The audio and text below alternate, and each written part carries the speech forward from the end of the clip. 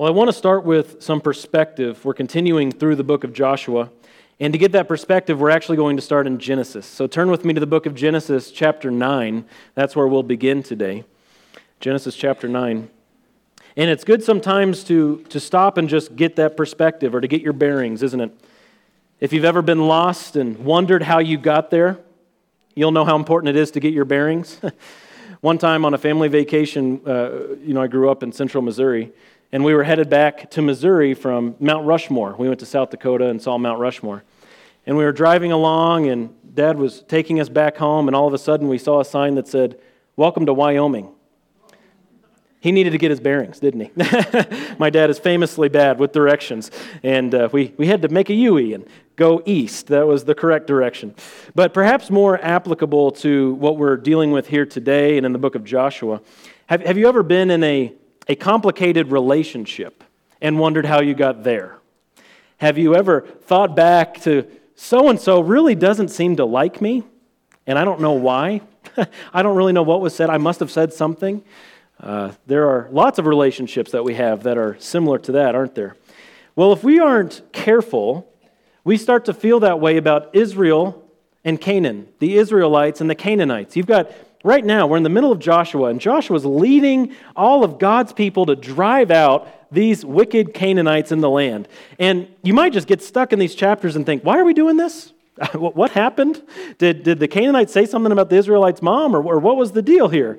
Well, the initial problem actually is familial. It wasn't a yo mama joke or anything like that, but it was something that had to do with parents. And so look with me at Genesis chapter 9, verse 20, and let's see where this all began. In Genesis 9, verse 20, it says, "Then Noah began farming and planted a vineyard. He drank of the wine and became drunk and uncovered himself inside his tent. Ham, the father of Canaan, saw the nakedness of his father and told his two brothers outside. But Shem and Japheth took a garment and laid it upon both their shoulders and walked backward and covered the nakedness of their father. And their faces were turned away so that they did not see their father's nakedness. When Noah awoke from his wine, he knew what his youngest son had done to him. So he said, 'Cursed be Canaan, a servant of servants he shall be to his brothers.' He also said, 'Blessed be the Lord, the God of Shem, and let Canaan be his servant. May God enlarge Japheth, and let him dwell in the tents of Shem, and let Canaan be his servant.' Noah lived 350 years after the flood, so all the days of Noah were 950 years, and he died." Well, this was the time after the flood where God had wiped out the entire population of the earth, save a few.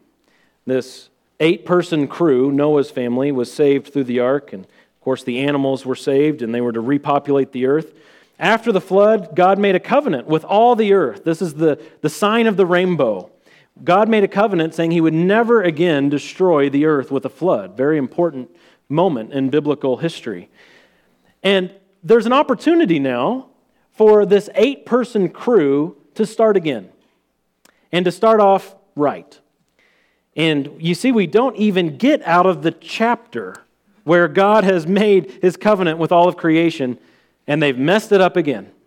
They've messed it up again. Noah blew it, and so did Ham, his son.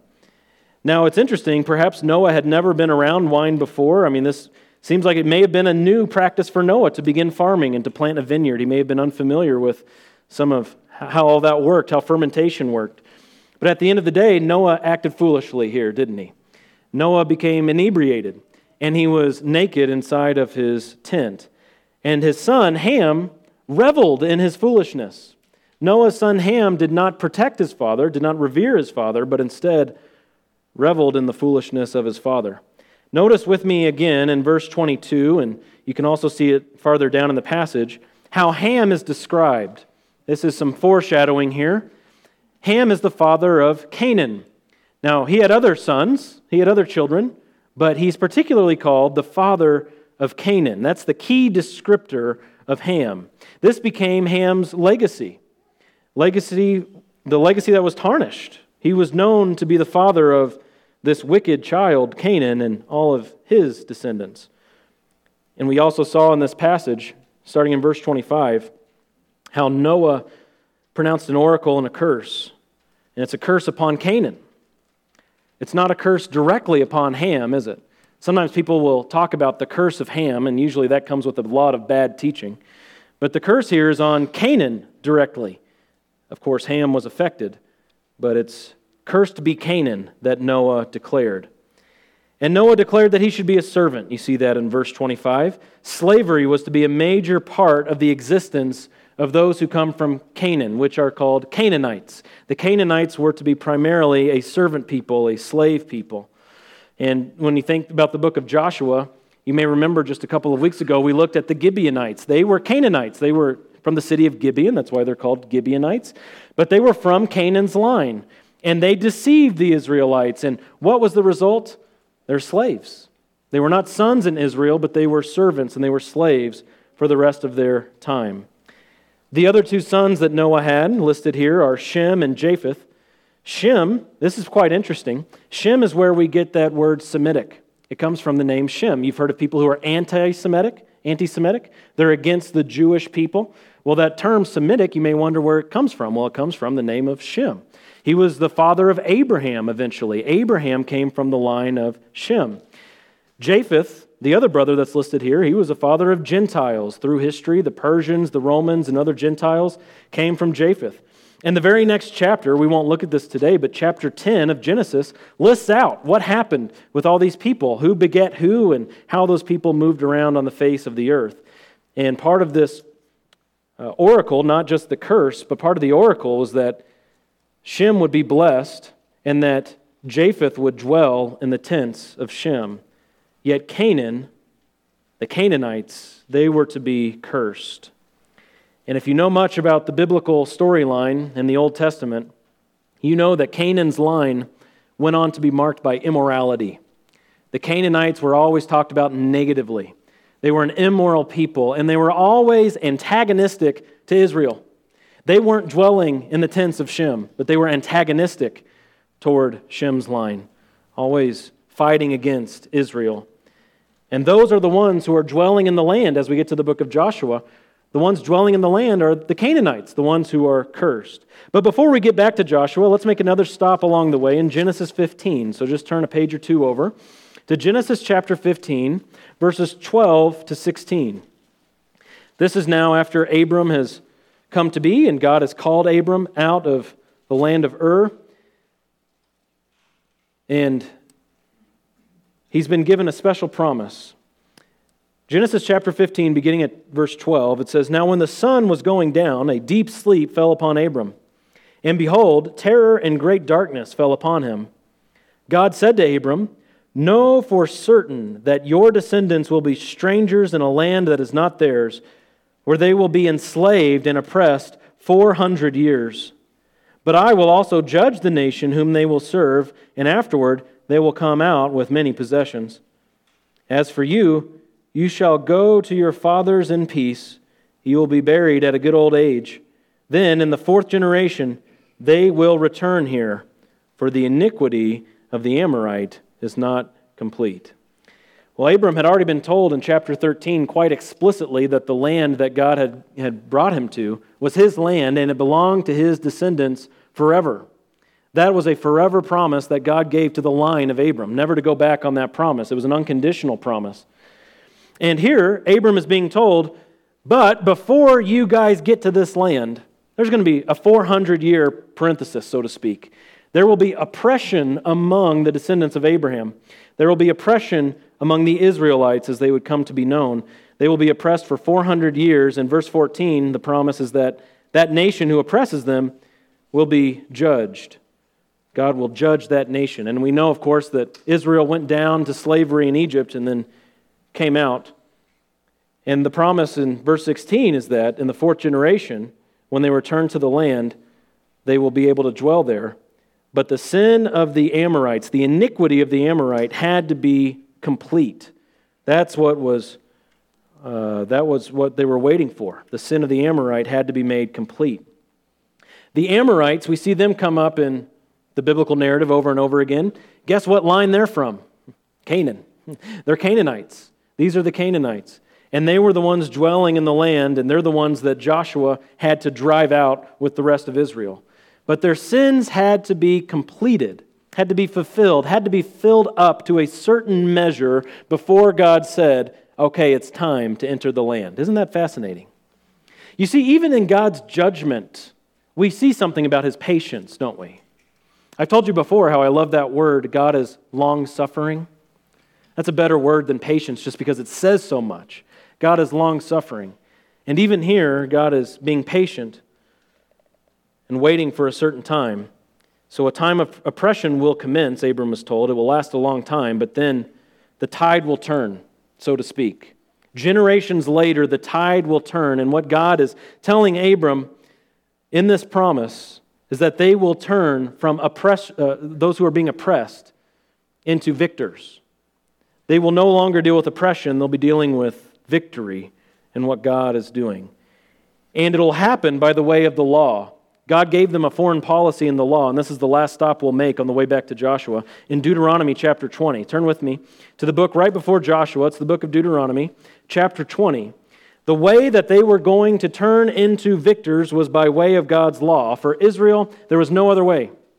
Israel was under the law. Israel was obligated to the law. The law, in many ways, was customized for this people, Israel, and this is one of those places. If they were going to be victors, they were going to have to obey the foreign policy that God gave them in the law. Now, in this section, God had already told them that they were allowed to make peace with other cities, given that those cities were far away. Israel could make peace with other people, but they had to be a faraway people. God says specifically in the passage we're about to look at, they could not make peace with the Canaanites. Those who were dwelling in their land, they could not make peace with them. Start with me in verse 16, Deuteronomy 20, verse 16.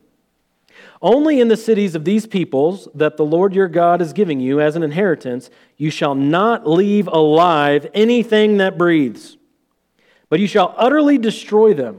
The Hittite and the Amorite and the Canaanite and the Perizzite and the Hivite and the Jebusite, as the Lord your God has commanded you, so that they may not teach you to do according to all their detestable things which they have done for their gods, so that you would sin against the Lord your God. So you see the Canaanites listed there. That was what a particular group of Canaanites was called. They retained the name Canaanite. But all of these groups were from the line of Canaan. The person who lived as the son of Ham, all of these people came from the line of Canaan. And God says they are to be driven out, they are to be utterly destroyed. None of them are to be left breathing. And again, we can get so caught up in that relationship that we're in Joshua, where it's like, okay, they really don't like the Canaanites. Why? Well, it all starts with, cursed be Canaan. Those words that came out of the mouth of Noah. It starts there because Noah pronounced it, and this was God's judgment on that line for what happened. From that moment forward, from when it happened in Noah's life, there was an antagonistic relationship between God's people and those from the line of Canaan. They are their cursed enemies, the Canaanites are, and they're occupying their promised land. Now we've entered the part in Joshua. You can go ahead and turn with me to Joshua 10. That's where we are today. And we've entered the part in Joshua where they're having great success, the Israelites are. They're doing really well. They've turned from a people that were measly, wimpy, and beaten up all the time to having success, battle after battle after battle. And if you've ever been a part of a winning team, you know how exciting that is. I was on 2 football teams in my life, if you can believe that. Not exactly built for football, more of a golf guy, you know. Body by golf. But I was on 2 football teams, and I was a tight end both times, which really might surprise you if you know anything about football. That just does not fit. But the first year I played, I was on the Dolphins, and that was great because the Dolphins were my favorite NFL team. I loved Dan Marino, and so I loved being on the Dolphins, and we were good, particularly because we had one kid that was really good. And we won all of our games. We went all the way to the championship of this big regional thing, and we lost the championship, but we won every game all the way through. And I scored a touchdown that year, caught a pass as a tight end. It was great. It was having a lot of fun. But you probably know what I'm about to say about the next year. I was on the Vikings. Who wants to be a part of the Vikings, right? I was on the Vikings. And that team was really bad. In fact, we only scored 2 touchdowns all year. Now, we happened to win both of those games because the teams we were playing in those games were worse than us. It didn't score any points. But we won both of our games 6-0, and every other game we didn't score any points. And that was absolutely miserable.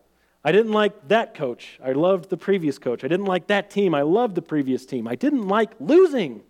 I like winning. Most of us relate to that, don't we? We like to win. And football's a competition. I want to win. And that was the end of my football career. The small school I went to was far too small to have football, and so never had the opportunity again and wasn't quite interested. Well, Israel has turned from the Vikings, per se, to the Dolphins, if you can put it that way. They were used to getting so beat up, but now they are winning battle after battle after battle. We heard in the opening reading that Jerry read for us, from the end of this chapter, that they were winning because Yahweh, the God of Israel, fought for Israel. Because he was fighting for them, they were winning.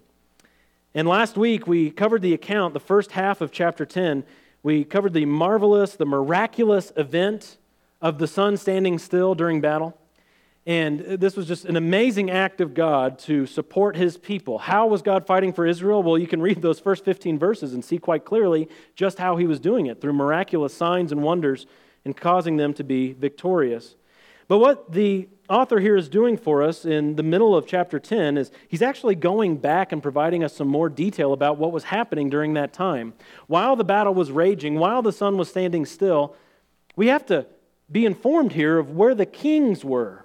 If you remember at the beginning of chapter 5, we heard about these various kings. You can see them listed in verse 5 of chapter 10. The kings are listed, and then we don't know what happened. We know a bunch of people fled, but what happened to the kings?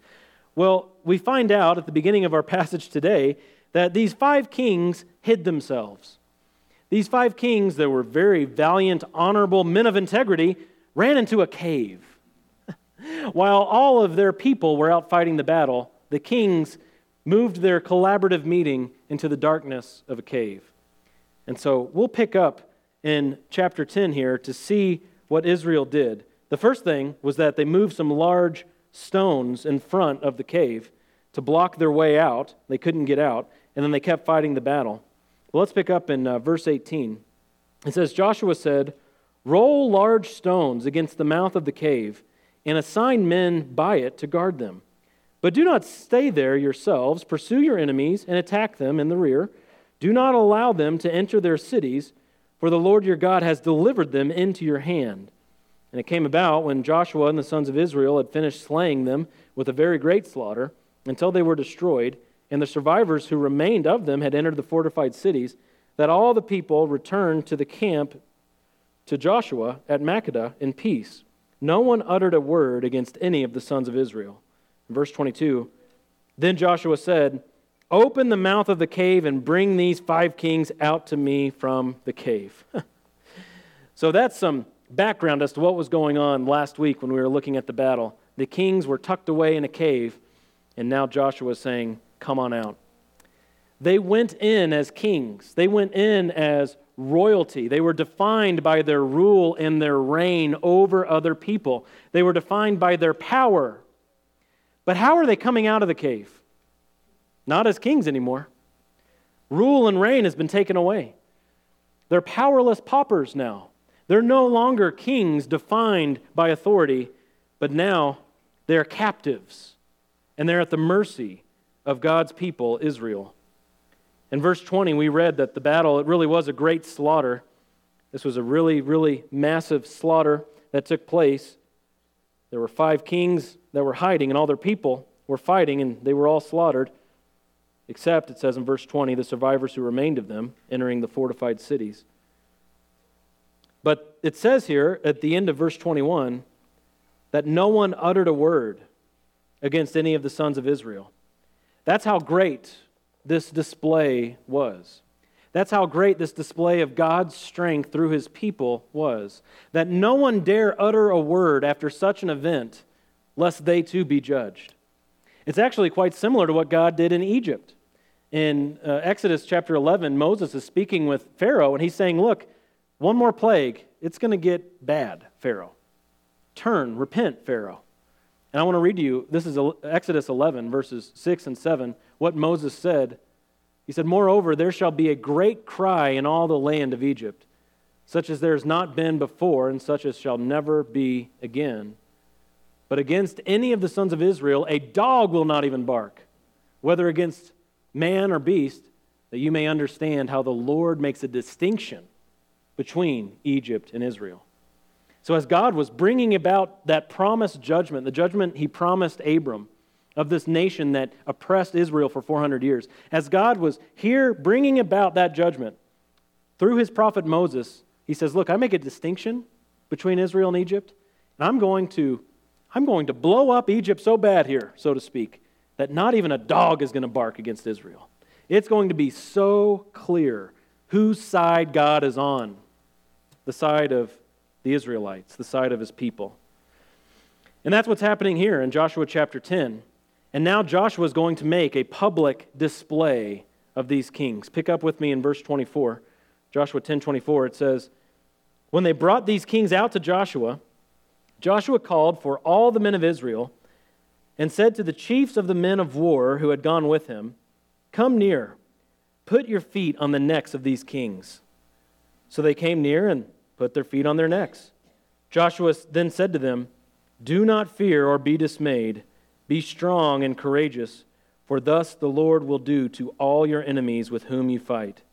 So afterward, Joshua struck them and put them to death, and he hanged them on 5 trees, and they hung on the trees until evening.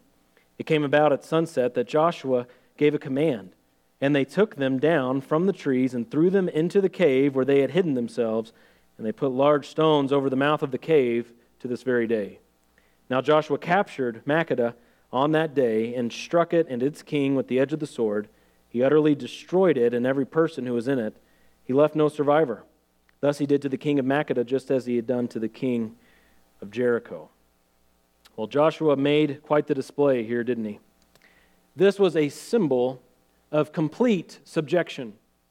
I mean, how embarrassing, how shameful, how humiliating for these kings to come out of the cave as captives. But not only that, to have the chiefs in Israel put their feet on the necks of these kings. You think that's a powerful display? Do you think that said something optically to Israel? You hear about people sometimes in businesses and organizations that are big into the public relations, that something would be bad optics. Like recently when a person you all know spoke in front of a glowing red background like a dictator. Bad optics, right? Bad optics. Well, what kind of optic was Joshua shooting for here? He was shooting for something, and I think the message was loud and clear. Their enemies became a footstool for their feet, didn't they? You've heard that phrase in the Bible? Enemies will become a footstool for their feet, and here they are. The necks of their enemies have become their footstool. What a powerful image. And that's an important image in biblical theology. This symbol of subjection, a footstool for their feet. Because you know, when God grants victory, He doesn't keep it a secret. When God gets a victory, He doesn't tell everybody, hush, hush. He likes to make a public display of victories. In fact, you can read about in Colossians 2, when Jesus died on the cross, you know what it says His interaction was with the spiritual forces of darkness? It says that Jesus made a public display of them because He was triumphing over them. So some people look at the cross and see a picture of defeat, but no, Christian. You look at the cross and you see an image of victory. He was triumphing over the spiritual forces of darkness. In Romans chapter 16, we just covered this in Sunday school recently. Romans 16, do you know what it says your future relationship with Satan will be like? This is good. What is your relationship with Satan going to be like? Romans 16:20 says, the God of peace will soon crush Satan underneath your feet. I love that. I really like that. There's going to be clear, public display of victory. That's what God does. He's in the business of bringing glory to Himself, you know. And He does that through public displays of His power and His victory over the enemy. This is, again, a great theme in Scripture, this enemies being a footstool for the feet of God's people. In Psalm 110:1, you can jot this down. Psalm 110, verse 1. It's an incredibly important verse. It says, "The Lord says to my Lord, sit at my right hand until I make your enemies a footstool for your feet." The Lord, Yahweh, says to my Lord. The Lord says to my Lord that He's going to do this. This is the Father speaking to the Son. And this is the most quoted or referenced verse in the New Testament. Did you know that? 20 references or direct quotes of Psalm 110:1 in the New Testament. 20. You think God cares about getting the victory and showing the victory, having a public display over His enemies? And here in this verse, we learn, of course, in the broader context of the whole Bible, that Jesus is this great commander, isn't He? We saw in Joshua 5, He's the commander of the Lord's army. He accepts worship, and He leads His people. He goes before His people as a divine commander. And ultimately, Jesus is going to have great victory over every spiritual enemy, over every person that comes up against God. Jesus is going to have total and complete victory over that person, and all of His enemies will be made a footstool for His feet. King Jesus will be undefeated. He will go however many victories and zero losses. He will be ultimately, utterly victorious. And so in Joshua chapter 10, we have Israel just experiencing a taste of the ultimate victory. Now, it's a powerful taste. It's a good taste. It's a very meaningful taste in their history. But this is just a taste of the broader, bigger picture of God bringing about victory over His enemies. Ultimately, at Jesus' second coming, you can read about this in Revelation 19, when Jesus is the rider on a white horse and He has a sword coming from His mouth and His eyes are a flame of fire and He has a robe dipped in blood, He's going to show that He's the ultimate commander. He's going to reveal that He is the ultimate victor. Well, as you run your eyes over the rest of this chapter from verse 29 down through the end, you see that Israel went on to dominate every single battle. They're winning over and over and over again. This is the southern conquest of Canaan. Next week we'll see the northern conquest of Canaan, and I'll probably share a map with you and we can get a better grip on the geography there. But this is the southern cities. These are probably the most strategic cities that Joshua could have attacked at this time, that he was weakening the Canaanite forces that were in the land as they were taking their inheritance, the land that was promised to them by God. And you see with each paragraph, we won't read through them, but you can run your eyes over each paragraph. You can see that the format is pretty much the same from paragraph to paragraph. In verse 29, it talks about Libnah, and it goes on in verse 31 to talk about Lachish, and then it goes on in verse 33 about Horam, and on it goes, talking about these different cities. The descriptions are similar, and this was one big campaign. This wasn't go do a battle and then go home for a while, go home to a battle, or go out to a battle and go home for a while. This was all one sweeping campaign that was full of victory. Israel was successful. And I want to remind us why they were successful again at the end of this chapter, verse 42. How did Joshua capture all these cities? Well, Joshua captured all these kings and their lands at one time because the Lord, the God of Israel, fought for Israel. The commander brought it about. The commander of the Lord's army, Jesus Christ Himself, gave Israel the victory. He commanded and He led into the victory. The one who cannot be defeated but slays all His enemies was giving them victory. This is Jesus Christ. He's also the one who allowed Himself to be slain for the sake of the world, and He's the one who's returning to slay His enemies and give His people victory at His second coming.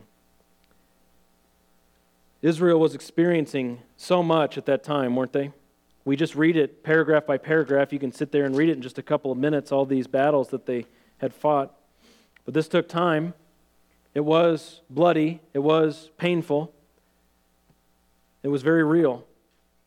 And you got to imagine what this was like for Joshua, the human commander of the army, the one who was designated to lead this people.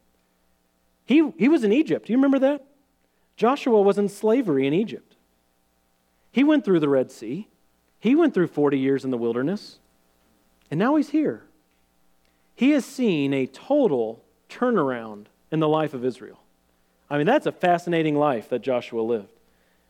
He got to see all sides of the story.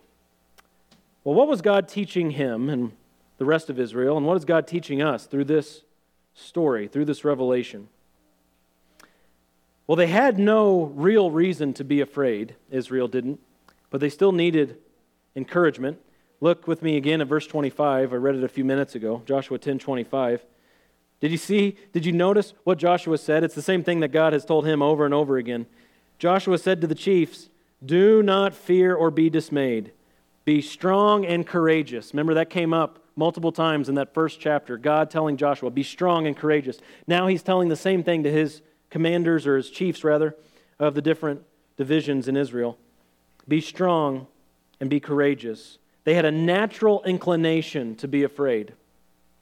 Because the battles were real, because the battles took time, because the future to them was a little unpredictable and scary, they had to be told, be strong and be courageous.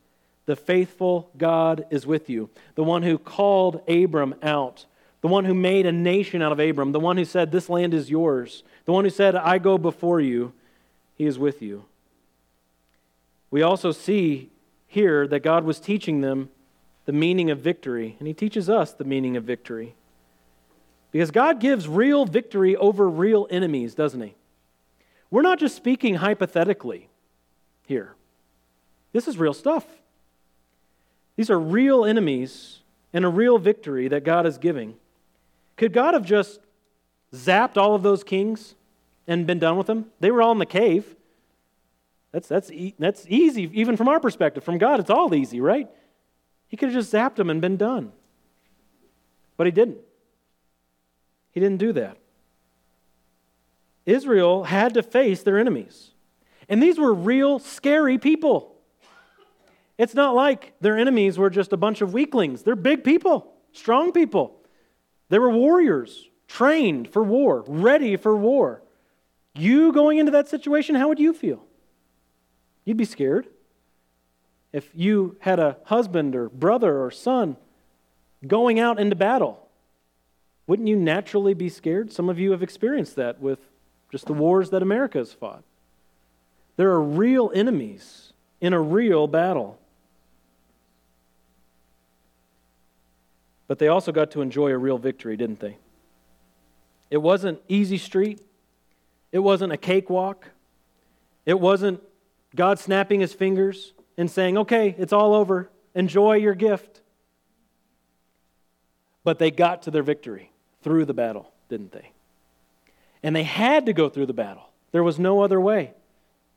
There was no other way. God had parted the Jordan River. He did that miraculously. He made the sun stand still. That was miraculous. But they still had to face their enemies.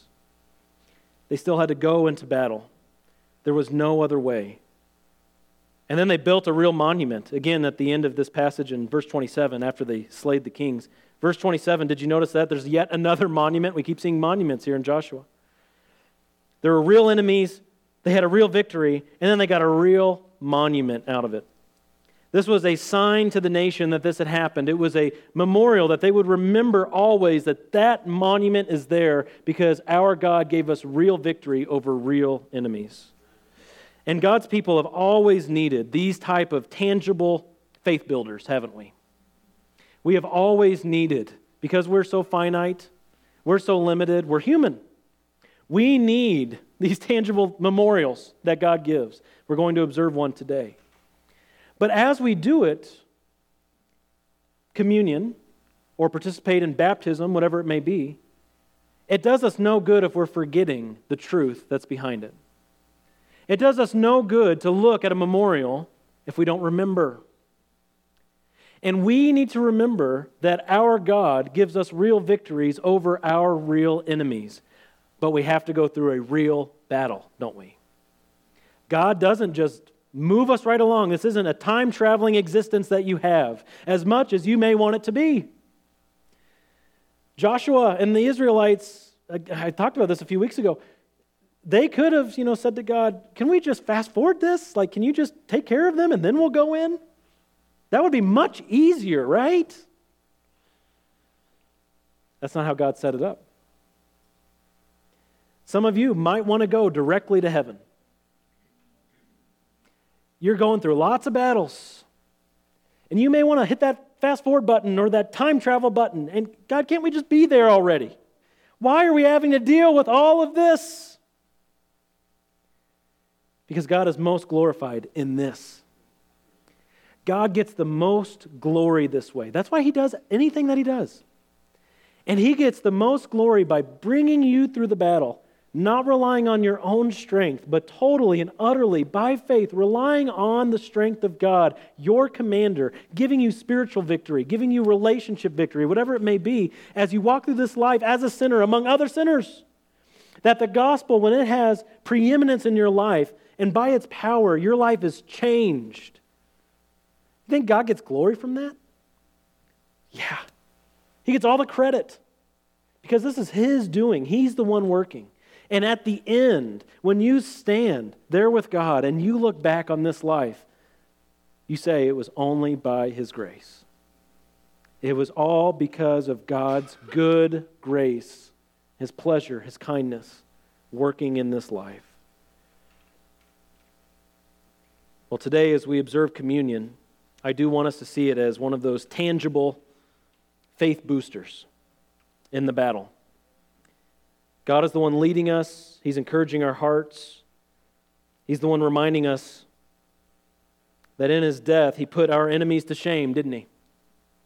I just referenced that Colossians 2 passage, but we're remembering that. We're declaring victory through the death of Christ today.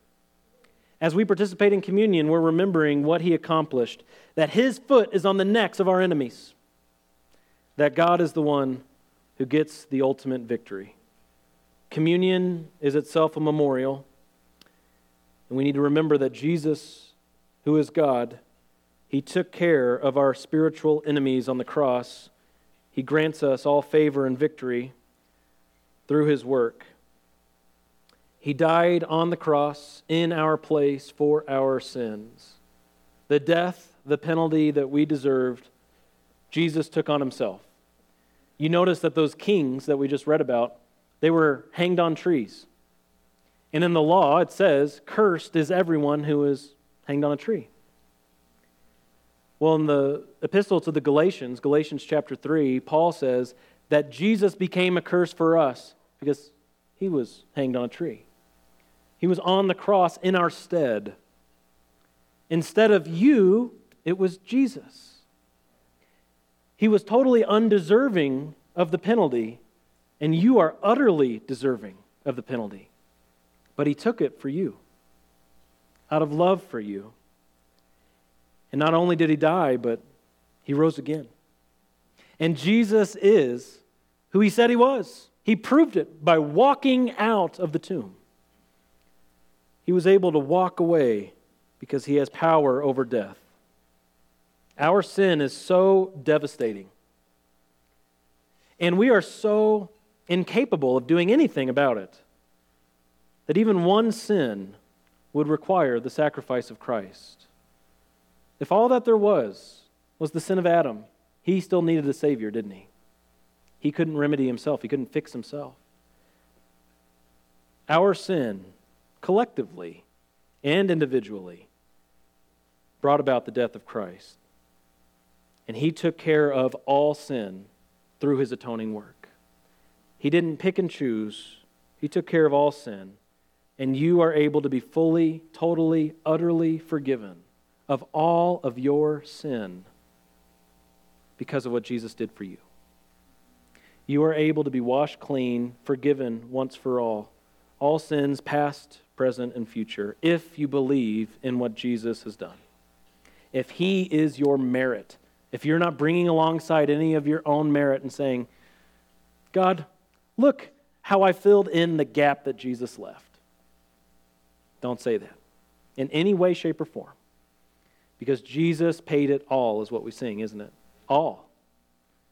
Jesus paid it all. And if you are resting in Him by faith, It's all forgiven. And this memorial is for you.